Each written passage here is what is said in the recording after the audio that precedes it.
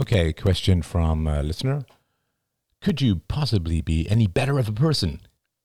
Well, that's a fine question. I appreciate that. I'm always working on it. Thank you so much, he said. My sister and I have a pretty decent relationship since we were kids. She's 2 years younger. I'm now 51. About 2 years ago, I had a very personal problem come up in my life. Nothing to do with my health, nothing that would put me at risk of harm, but it was deeply troubling for me. And I just felt the need to confide in family. With that being said, I've never gone to my sister for any help. This was the first time, and I'm sure she was shocked I actually came to her. But on this occasion, it just felt right to speak with her. At the onset of our conversation, I specifically told her not to share this with anyone, and it was only between her and myself. The conversation went well, and she listened. Great. About 3 days later, I get a call from my grandmother, and as soon as I said hello, my grandmother starts asking me about everything I shared with my sister. Now, the only way my grandmother could possibly have known is if my sister first spoke with our mother. My sister and grandmother don't speak. To make matters worse, my grandmother shared it with my uncle. Oh, secret is out. I felt so betrayed. Trust is so sacred in my world. Once broken, it's very rare I give it back because the onus is on them to prove they can be trusted again. And most people aren't willing to put in the effort to gain it back. I, personally, would take a secret to my grave. I know and realize how fragile trust is and never take that for granted. After the call from my grandmother, I immediately texted my sister because if I had called, it would have been me just shouting, and that's not who I am. I said, why you felt the need to tell Mom about what I talked about is beyond me. Now I have Grandma calling me, and she also said all this stuff to Uncle.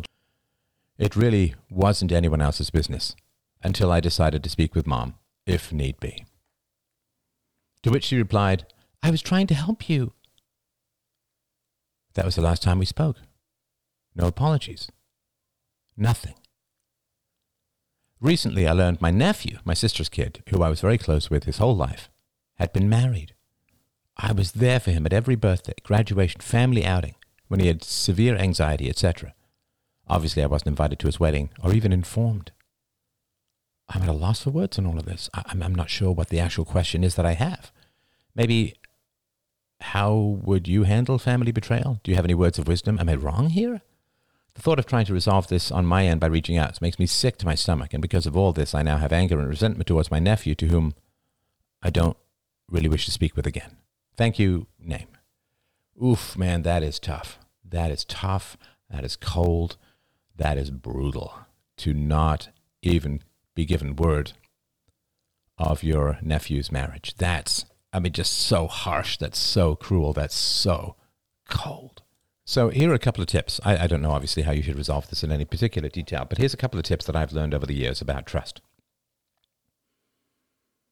Well, first of all, of course, you can't trust anybody who has hidden resentments towards you, because you trust that person, those hidden resentments are going to come out, and they're going to betray you. So I assume if you sort of look back in your history that there may be some hidden resentment. So of course, your nephew had severe anxiety. Why? Because he's raised by a manipulative, betraying, untrustworthy mother, so he's got severe anxiety. And that's going to be a real problem for him over the course of his life, and it may not be something that you overly wish to be involved in. I know that sounds cold, but when you see this stuff play out, it's pretty clear sometimes it's not a good plan. So if somebody has hidden resentment towards you, don't trust them with anything, because they will betray you. Somebody who feels that they're in an inferior position to you in any way, shape, or form, right? Maybe they make less money than you and they envy it, right? Making less money, and there's tons of people, almost the whole world, right? We make less money than them in particular spheres. But whether you resent it, I make less money than Brad Pitt, obviously, but I don't resent Brad Pitt for that, right? I wouldn't want his life anyway. So if somebody has value that you share and you're doing better, they can either come to you for advice, like, oh, you seem to have a really good marriage. My marriage is in trouble. What's your secret, right? They can get your help. Or if things go badly for them, they will often resent you and feel in a lower position than you, right? To feel like they're a lower status. They're negative relative to your status. Now, most people, when they feel negative relative to you, they will not try and raise themselves to your level. That may not, in fact, be possible, right? If the person's divorced or something like that, or the marriage is beyond hope for repair, or it's just terrible, then they can't get your happy marriage. So they won't try to raise themselves to your level. They will try to undermine and harm you. Right? It's a sad fact of human. It's called leveling, right? Leveling is when you feel inferior to someone.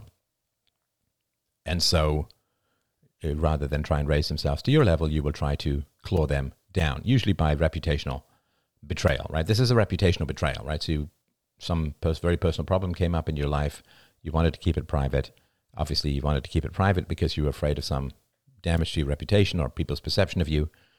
And so a reputational attack. So women will often go for a reputational attack, right? This is why the more gynocentric society becomes, the more you get this cancel culture. You get reputational attack.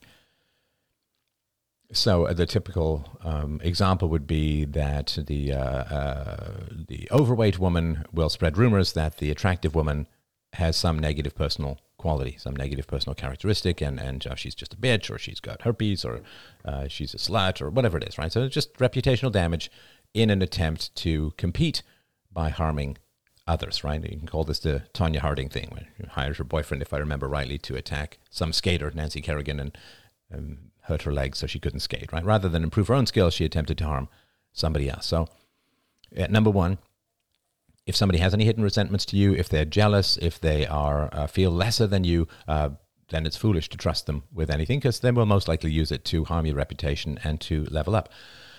The other thing, if somebody's low status in general, being in possession of gossip, particularly in the female world, is high status. Oh, you'll never know. And then you get all this attention. Oh, you'll never know what I heard. And right. So you will get higher status if you're in possession of a secret. I don't quite understand it because I'm not a female, and again, lots of honorable, trustworthy women, but this is a bit of a coinage in some female circles that if you're in possession of a secret, then that makes you higher status if you reveal that secret. So to be in possession of a secret that you don't share, in some female circles, is like being in possession of a winning lottery ticket that you refuse to cash in. Like, it just doesn't make any sense.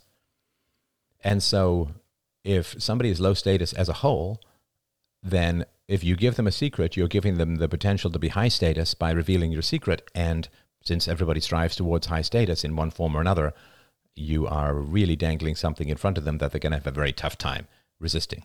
It's literally like giving a winning lottery ticket to somebody who's really broke and saying, don't cash it, right? I mean, again, sort of an amoral standpoint. Most people don't function in terms of ethics. They function in terms of status and social climbing and getting attention. And like, it's very sort of base mammalian stuff, but that's where a lot of people, men and women, operate. So that would be something. If somebody's not successful in their life and they consider you to be more successful, they're going to try and drag you down.